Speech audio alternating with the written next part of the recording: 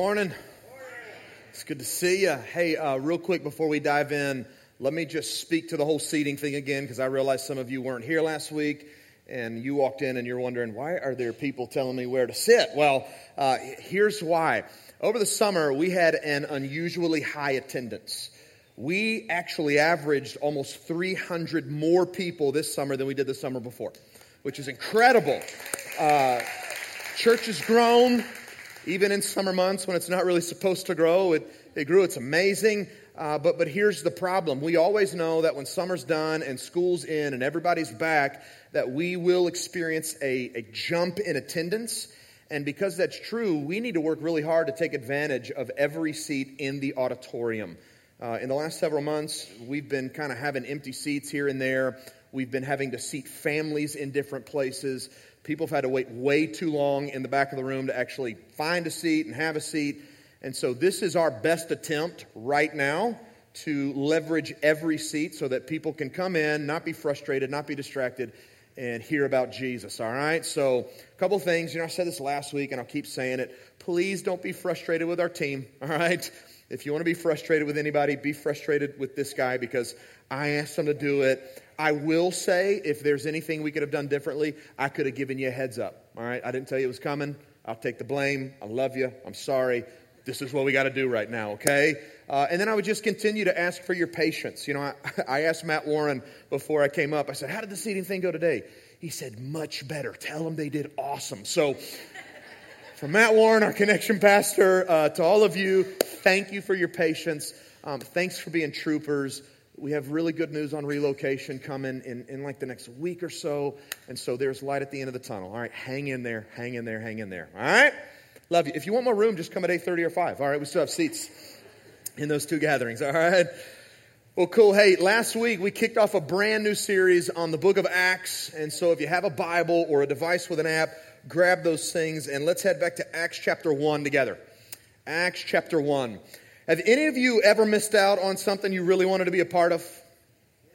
Yeah, me too. A couple years ago, one of my good buddies who is a pastor in New Orleans, some of you might remember him. I had him preach for me earlier this year. My buddy, he's not just a pastor in New Orleans, he's also the chaplain for the New Orleans Saints. And I try not to hold that against him too much. Rise up, right? Go Falcons. Football season is back. Amen? Amen. Awesome. So, but my buddy, he calls me up and he says to me, James, listen, the Falcons are traveling into Atlanta for the final game of the season. I can't travel in with the team, so I need someone to preach chapel service for me. Will you go on Saturday night and hang out with the Saints and preach chapel service? So immediately I'm like, bro, I'm in. Right? I think I'm in. Let me check my calendar. So get the calendar out. And there was a problem. I had already committed to do a wedding that same Saturday night. Now, weddings are fine, right? Oftentimes it's an honor to be a part of people's special day. I've done a ton of weddings, but I have never preached to a bunch of professional athletes. So I'm trying to figure out, can I make this work? Can I rush to chapel and preach to these guys, head back to the wedding, or vice versa? Can somebody Skype me in and let me do it that way so I can perform the wedding through FaceTime or something? I tried to make it work, couldn't make it work. And so I had to call my buddy back and say, dude, I hate this. I can't do it. I missed out. So this past season, my friend calls me back. He says, James, same deal. Falcons are coming in, or Saints are coming in to play the Falcons. Why don't you come preach chapel service? So get the calendar back out. And I look, and that Saturday fell in the middle of a trip that I'd be on to Burkina Faso, West Africa. And that was a little easier to swallow because I love Burkina. My heart's there. But for 2 seasons now, I've missed out.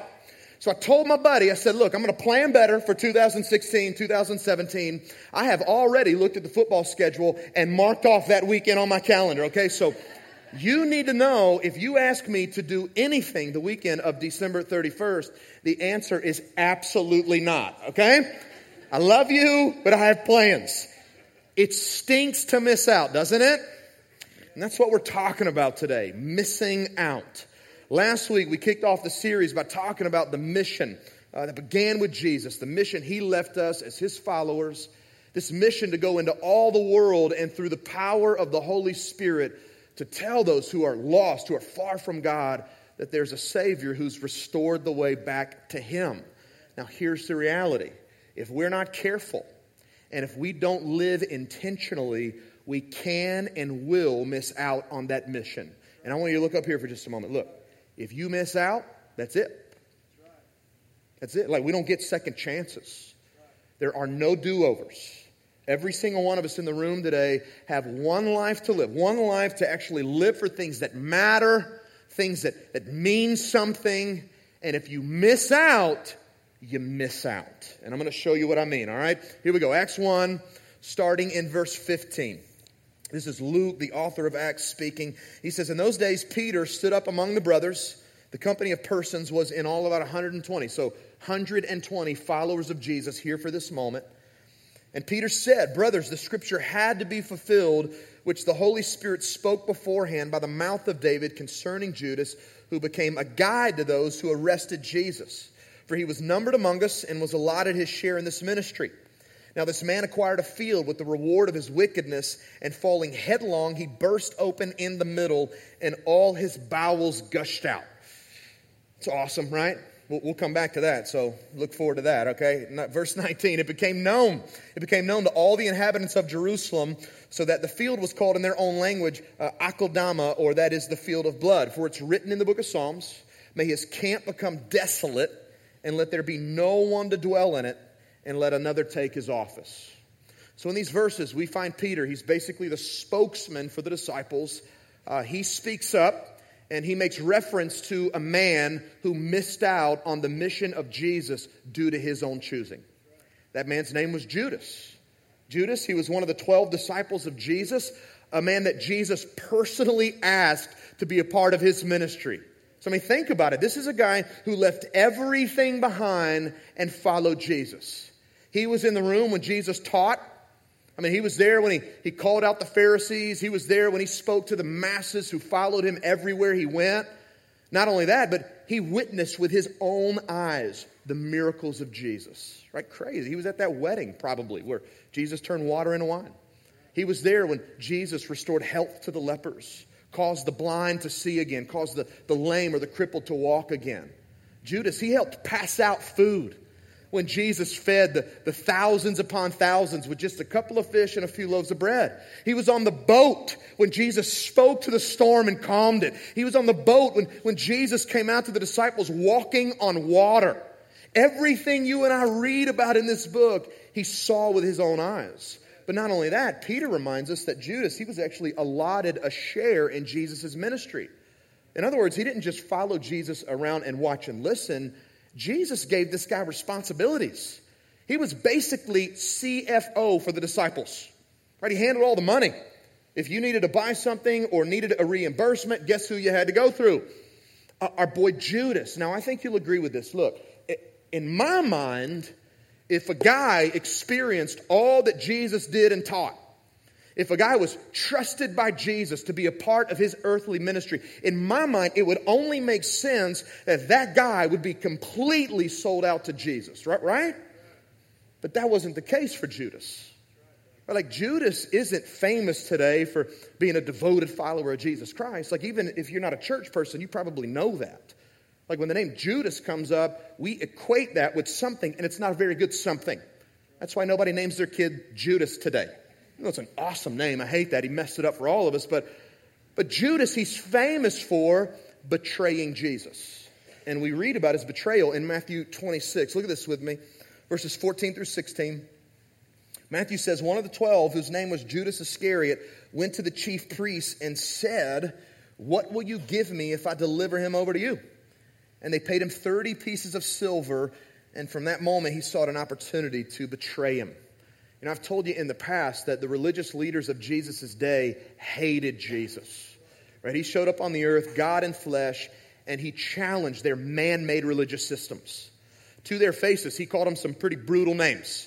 Hypocrites, brood of vipers, serpents, blind guides, sons of murderers. Not the thing you want to be called by God in the flesh, right? But he went after them.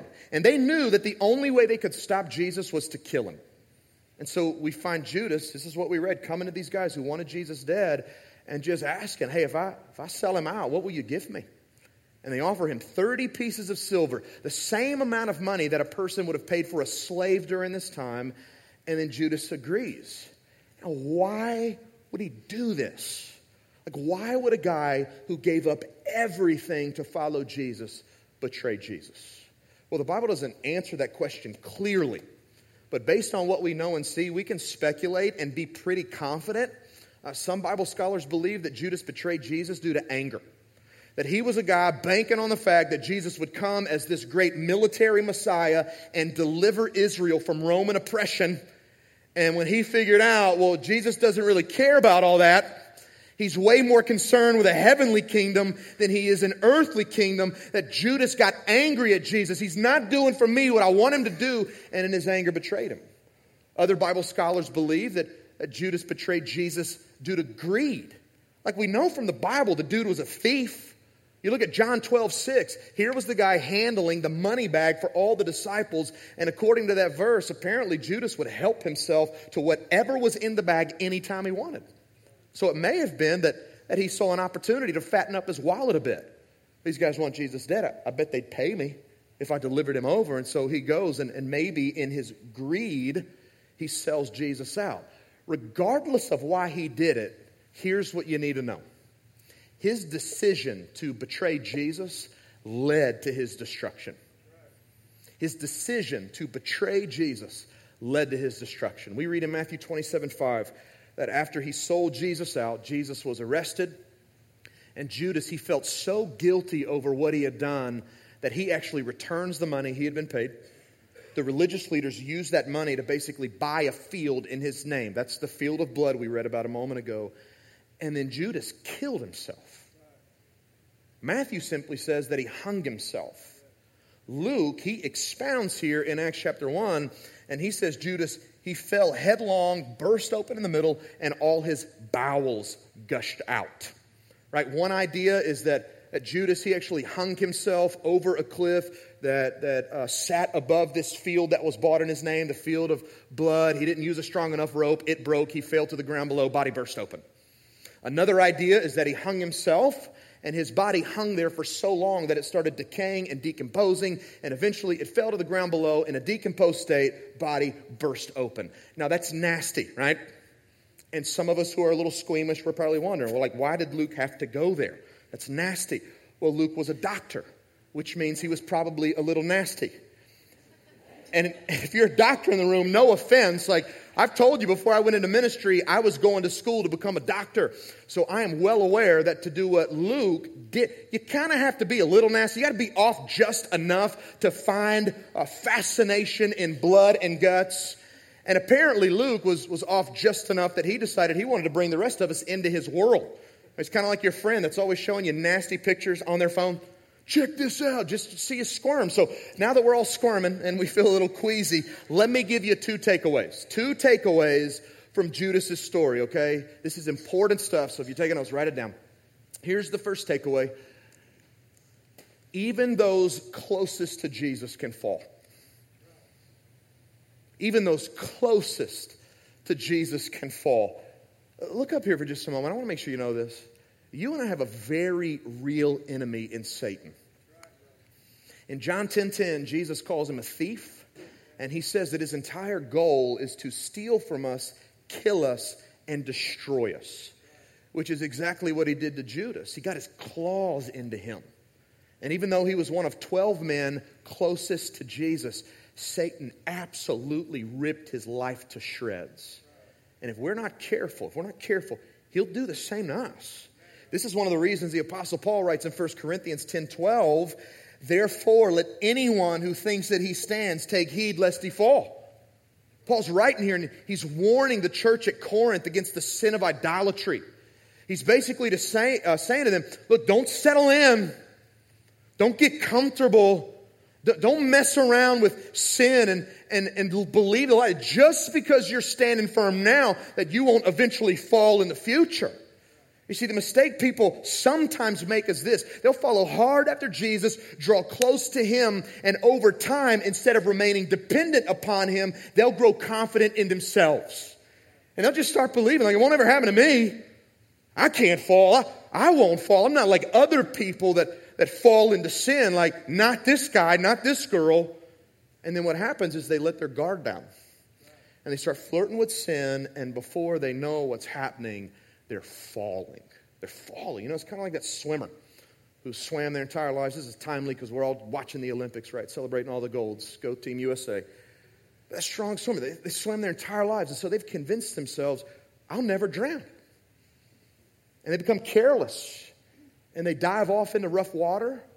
And before they can stop it, they're drug out to sea. Please hear me. We cannot become careless like that in following Jesus. You cannot ever allow yourself to believe that just because I'm close to Jesus, I can't fall. I want to give you a little nugget to hang on to, something to remember. All right, if you take a note, you can write it down. The harder you follow after Jesus, the harder Satan will follow after you. I know from the response of some of you, you've experienced it, haven't you? Before you started following Jesus, things were pretty easy. Life was comfortable. You weren't struggling with anything.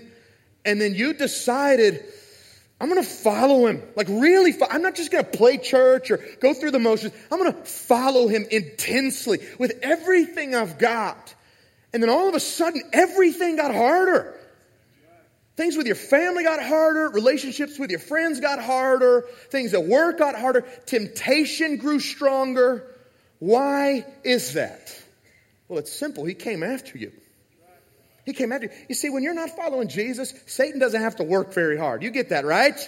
He has you right where he wants you. But when you decide, I'm going hard after him, Satan will put in overtime to wreck and destroy your life. Which again is why you and I can't ever grow confident in ourselves. We can't ever believe the lie. I'm close enough. I'm fine. I won't ever fall. You know what that's called, right? It's called pride. And according to the Bible, pride goes before the fall or destruction. What we have to do as followers of Jesus Christ is follow hard after him while remembering even those closest to Christ can fall. And we have to let that truth remind us each and every day to be confident in him, dependent upon him, not ourselves. The second takeaway, it goes hand in hand with the first. Here it is. If you're not sold out to Jesus, like I promise you at some point, you'll sell Jesus out. If you're not sold out to him, there will come a point in your life at which you'll sell him out. Now, what do I mean by sold out? I want to be clear here because I know that when some of us think about people who are sold out, like in our minds we go to homeboy who's always rocking the Christian t-shirt, Jesus juking people, posting Bible verses on Facebook or Twitter, all 6 presets set to 104.7 The Fish. And listen, there's nothing wrong with that stuff. Except the Jesus juking part. Like, don't do that. That's just annoying. But at the end of the day, all that stuff is just surface level stuff. I'm sure that on the surface, Judas looked sold out to Jesus. But at a heart level, nothing could be further from the truth. Here's what I mean when I say sold out. Like, are you the person that is just completely dependent upon him? Are you the person in the room today who understands how needy you are? That you are broken. That without Christ, you're spiritually dead, stuck in sin, on your way to a very real place called hell. Like, do you understand? I need the Lord each and every day. Like, I just need him.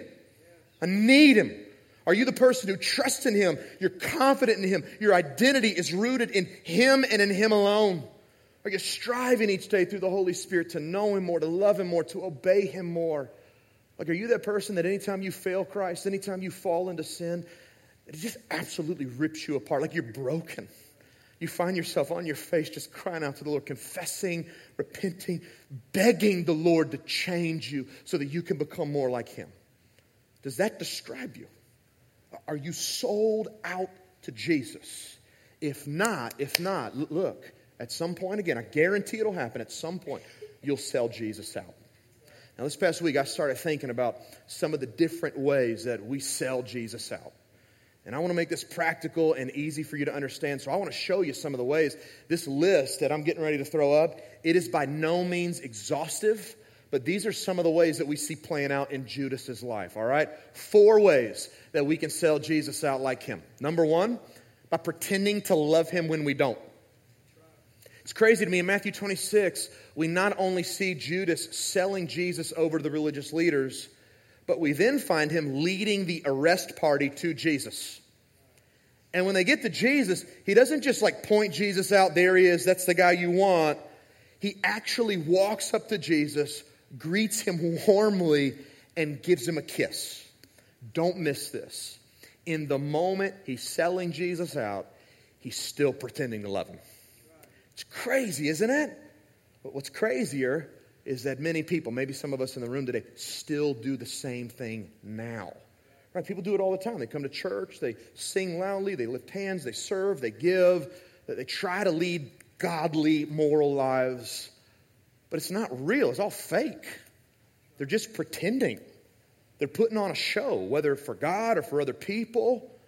And maybe that's where you find yourself today. Maybe you're that person that offers God lip service and good behavior, but in reality, your heart is very far from the Lord. Look, if that's you, I would just remind you today that God could care less about your behavior if he doesn't have your heart. Could care less. You see that truth reflected all throughout the Bible. Time and time again, God comes to people who simply go through the religious motions, offer him empty sacrifice without giving him their hearts. And God says basically, I don't want it. Like, shut the doors of the temple. Stop bringing these animals to me. Stop going through the motion. If you don't want to give me your heart, I don't want your false behavior. Shut it down. I want you to know today that if you're the pretender in the room, God loved you enough to put his son on a cross for you. And what you need to do in light of his great love for you is come to him, confess your hypocrisy, and ask the Lord to change your heart so that you can stop pretending to love him when you don't. Number 2, we sell Jesus out by using him for personal gain. When it comes down to it, Judas used Jesus.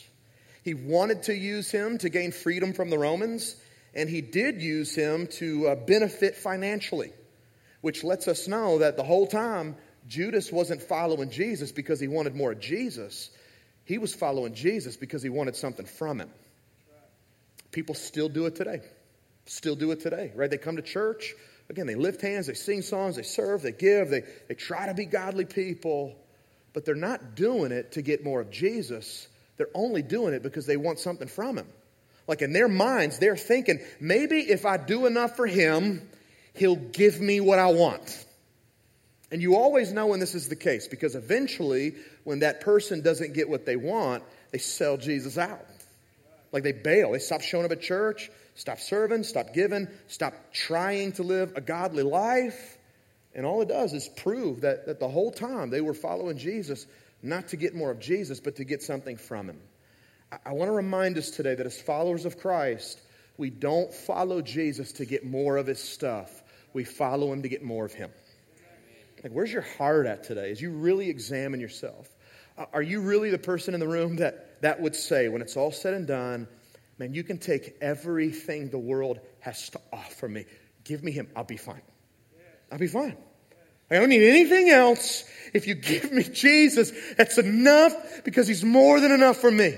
Is that your heart today? Or are you the person who like Judas, is here only because you're hoping to leverage Jesus to get whatever it is you really want? Number 3, we sell Jesus out by holding him to promises he never made. This is something Judas was guilty of. I told you a few minutes ago that chances are he sold Jesus out in anger because Jesus refused to free them from Roman oppression. What's crazy is that Jesus never promised that he would. Like, if you pick up your Bible, you're never going to find Jesus saying to his disciples, guys, just hang tight. I'm going to put an end to all this. I'm going to wipe the Romans out. Judas, he was holding Jesus to a promise he never made. And if we're not careful, all of us can do the same thing. I'll tell you how I've seen this play out time and time again as a pastor. It typically happens when life gets hard. Like tragedy hits, circumstances get tough. Someone dies, someone gets sick, and someone is left saying, how could Jesus let this happen to me? As if Jesus ever promised that life this side of eternity would be easy. He didn't. In fact, he promised the opposite. John 16:33, he says to us as his followers, in this world you're going to have trouble. Life's going to be difficult at times. Circumstances are going to be hard. You're going to suffer loss. I mean, we teach this all the time here at Crosspoint. We live in a broken world that has been infected and affected by sin in every way. So according to Jesus, life at times is going to be really tough. But here's what I love. Jesus doesn't stop there. Hey, just so you know, it's going to be hard. He goes on and he says, but take heart. Take heart. I've overcome the world. Listen to me. Our hope is not founded in the fact that life here on the earth is always going to be smooth sailing. It's not, and all of us know it. Our hope as believers in Christ is found in the fact that one day Jesus, our Savior, will take us out of this broken world and bring us to a place to be with Him where trouble is no more. Isn't that amazing? We have a God who says, while you're here and while you're suffering, you call on me and I'll get you through it. And at the end of your life, I'll bring you out of it finally and forever. You're going to be with me in a place where suffering's no more, sickness is no more, death is no more. All your troubles will be over. Hang on until then. And I promise life will get easy. Life will get easy. We can't hold promises. We can't hold Jesus to promises He never made. Finally, number 4. This is short, this is sweet. We sell Jesus out by loving money more than Him. Judas loved money more than Jesus. We all know that, right? Can we be honest? Some of us love money more than Jesus. And the evidence is found in the fact that we don't use our money to honor Jesus and help people. We use our money to honor and help ourselves. And if that's you, I would just remind you, out of love and care for you today, Jesus, what He teaches in Matthew 6:24 is this: you can't love both God and money. You got to pick. You can't be mastered by Him and money at the same time. I'd also remind you that either money or Christ will be your greatest treasure in life. One of those treasures will last, the other won't. And if you're mastered by the one that won't, anytime you have to choose between it or Jesus, you'll sell Jesus out every time. Now, I want to take us back to the passage because I want to show you the implications of selling Jesus out. All right, remember today, it's about missing out. You need to know that if you choose to sell Jesus out, like Judas sold Jesus out, you will miss out on the mission of God in the world, and you'll miss out on all that God wants to do in and through your life. So let me show you what I mean. All right, let's go back. Acts 1. We're going to pick up in verse 21. Peter continues, so one of the men who've accompanied us during all the time that the Lord Jesus went in and out among us, beginning from the baptism of John until the day when He was taken up from us, one of these men must become with us a witness to His resurrection.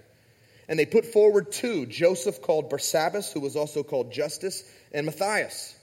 And they prayed and said, you, Lord, who know the hearts of all, show which of these 2 you've chosen to take the place in this ministry and apostleship from which Judas turned aside to go to his own place.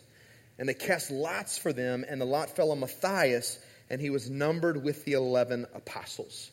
So Peter, he stands up and he speaks of the need to replace Judas.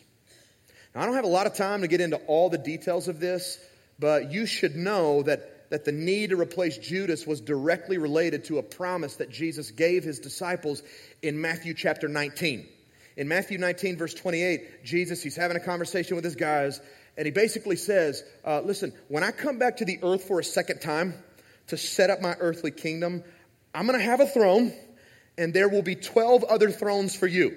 And you're going to be seated on those thrones, and I'm going to give you the responsibility of judging the 12 tribes of Israel. So this number 12 is very, very significant. It's also significant to note that none of the other disciples were replaced as one of the 12 after their deaths. It was only Judas. And why? Well, because he made a conscious decision to vacate his place of promise. Look, he chose to miss out. And so Peter, he offers some requirements. We need to replace him, since he chose to miss out on what Jesus was going to do for us. We need to replace him with a guy who's been with us the entire time.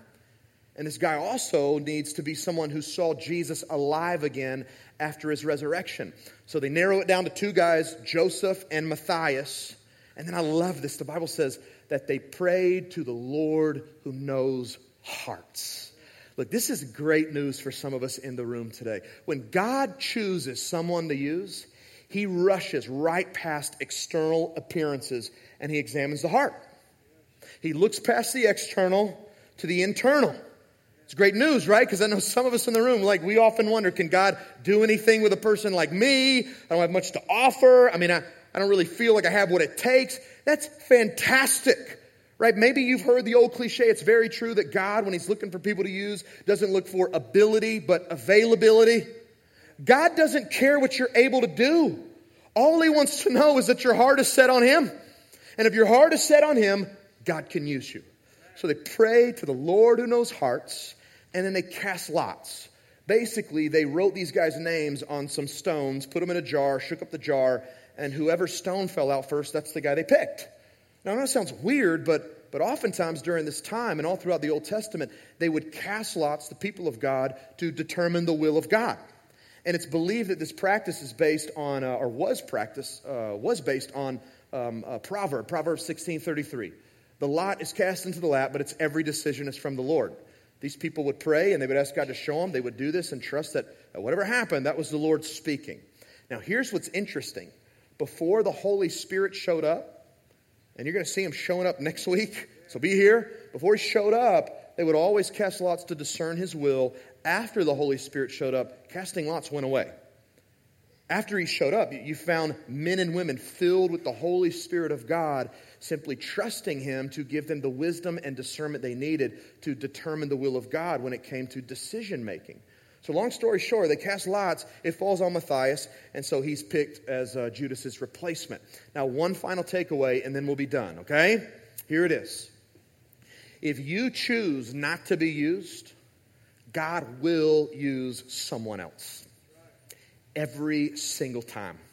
Last summer, I was in San Diego, California for a preaching workshop with about 25 other pastors from the Atlanta area. And the guy who was leading the workshop, he stopped talking about preaching at one point. I'll never forget this. And he looks at all of us guys and he says to us, none of us are as important as we think we are. Like, dang, Larry, thanks for the encouragement. You could have sent that to me in an email, right? And come all the way to California to hear that. But as I sat there and thought about it, I went, man, how true is that? None of us are as important as we think we are. And then he went on to say this, that God doesn't need any of us to do what he wants to do, but he wants to use us. He wants to. How humbling is that? God doesn't need me. He doesn't need you. He doesn't need anybody in this room, anybody on the face of the planet, but his desire is to use us for his glory and the good of people. Now, here's the reality. And we see it in our passage for today.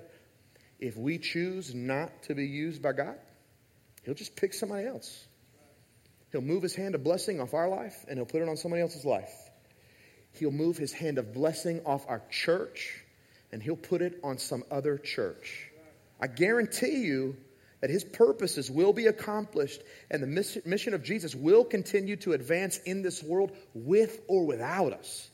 The decision we have to make is this. Will we be a part or will we miss out? Here's where we'll end. That decision to be a part and to be used by God, when it comes down to it, it's a decision of surrender. It's a decision of surrender. Am I going to be the person that follows hard after Jesus and every single day lives under control of the Holy Spirit?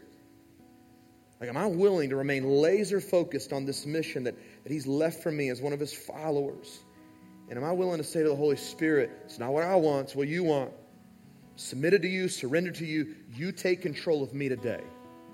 Are we willing to be that church that says to him, whatever you want, that's what we want. Like, however you want to move, we're fine with it. However you want to lead us, we're good. Wherever you want to take us, we'll go. We're going to follow Jesus. We're going to be laser focused on this mission. Holy Spirit, we are surrendered to your control. Or the other decision is this. Will we be like Judas? And say to the Lord, we don't really care about what you want. We're all about what we want. I'm just going to do what I want. Like, if I can leverage Jesus to get what I want, like, I'll follow him until I get what I want. Then I'm going to sell him out. But I'm not living under the control of the Spirit. I'm not going to do what he wants me to do, because at the end of the day, it's about what I want. Will you be the person that opens the door to the enemy in your life, allowing Satan to take control of you? Are you willing to live with the devastating consequences of a decision like that? Like, I'll just reiterate this. We have one life to live. One life. And we can either live a life that matters and means something, or we can waste our lives. Like, I don't know about you, I don't want at the end of my life for people to stand up in a room like this and go, yeah, that James guy, he was a sellout. I mean, he did pretty good for a while when it came to following Jesus, but man, he went down in flames. Got it wrong. Like, I don't want to be that guy. I don't want to waste my life. And I think that there are people in the room today, you'd say the same is true of you. Are you willing to surrender? Are you willing to lay your life down before the Lord and to say to Him, take control of me so that I don't miss out on what you want to do through this life? I'm going to invite us all over the room just to bow our heads and to close our eyes. And a couple of our band members are going to come out in just a moment and lead us in a song. And really, I just want this to be a reflective time.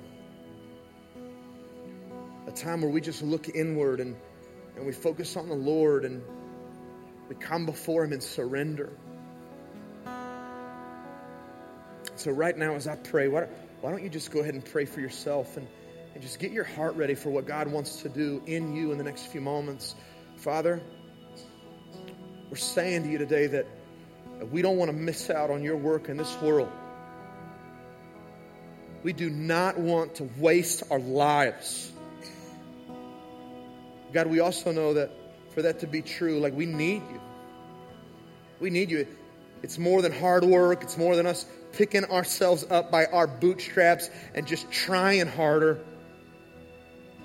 God, we know today that it's about us laying our lives down at your feet and allowing your Spirit who lives within us to take complete control of us. Some of us in the room need to surrender today. Lord, would you move on our hearts? Would you do things in us that only you can do? God, we give you this time. It's in Jesus' name we pray. Amen.